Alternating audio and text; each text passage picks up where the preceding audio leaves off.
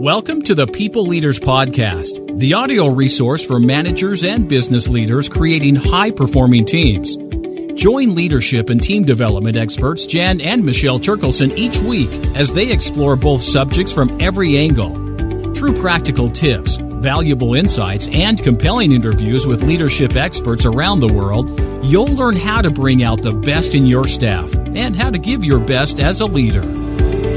Hi, Michelle. Hi, Jan. How are you? Really good. I am really looking forward to this 5-minute grab. This is a really important one, and I think we'll all get something from this. And this is all about how to create a habit. In 5 easy steps. Even better. Yeah. So we're not saying that the habit is going to be easy to establish and continue. However, these steps are really important to get right. Okay, so first one, step 1, be realistic. So if there is a habit that you are trying to create, don't go all out first up. Be realistic about what you want. So if there is a habit I want to go to the gym 3 times a week for 45 minutes, don't start out with that.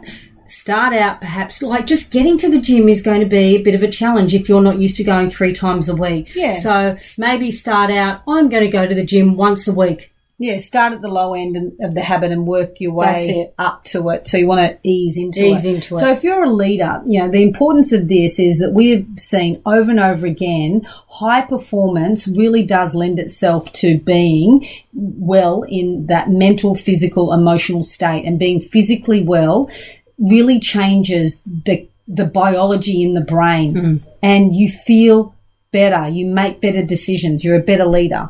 Step 2, Jan. Remove obstacles. You want to make it easy for you to engage in this habit. So if you were determined to start acknowledging people, right? So as a leader, this is what you wanted to do. Just start with having a challenge of once a week that you are going to notice someone doing something right and acknowledging them. Another one, to your point about exercising. If you wanted to exercise 3 times a week, just set yourself 1 day a week. That would be a success for you, to just go to the gym 1 day a week.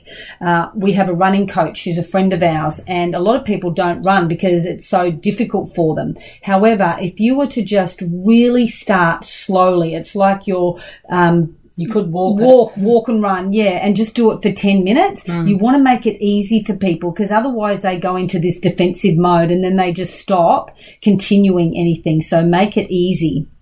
Great.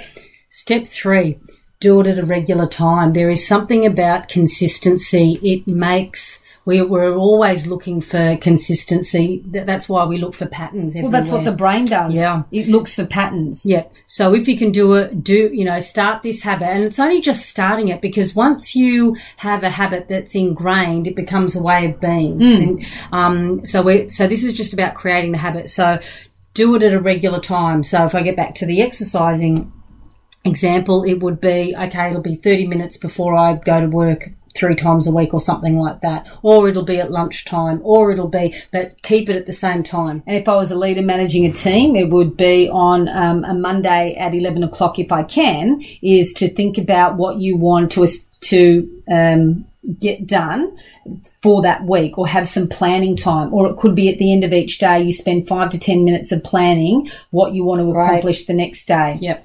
Great. Step 4, acknowledge your first landmark. Yeah. Or if it's a big goal, I would have small landmarks and really celebrate that. And I noticed that. So I'm completing my MBA at the moment, and I've noticed that once I complete a subject, I just allow myself that celebration, because it actually does give you that confidence to move and that sense of feeling that you're moving forward, that forward momentum.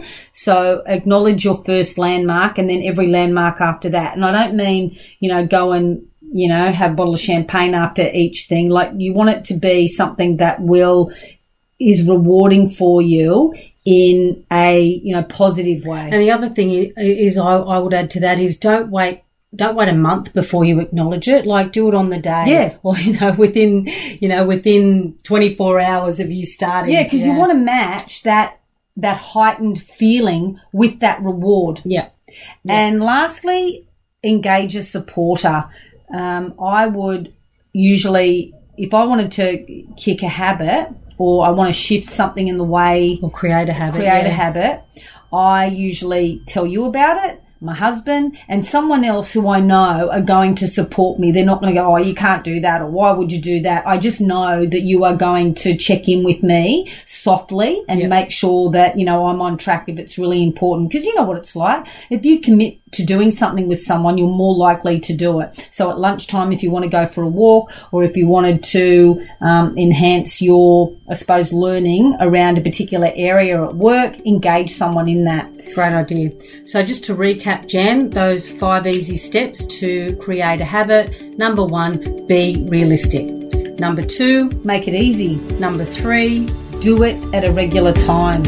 And number 4, acknowledge your first landmark and milestone. Number 5, engage a supporter. There you go. We hope that these help, and if you want any more information, just go to our website. Okay, bye, Jan. Bye. We hope you enjoyed today's episode of the People Leaders Podcast.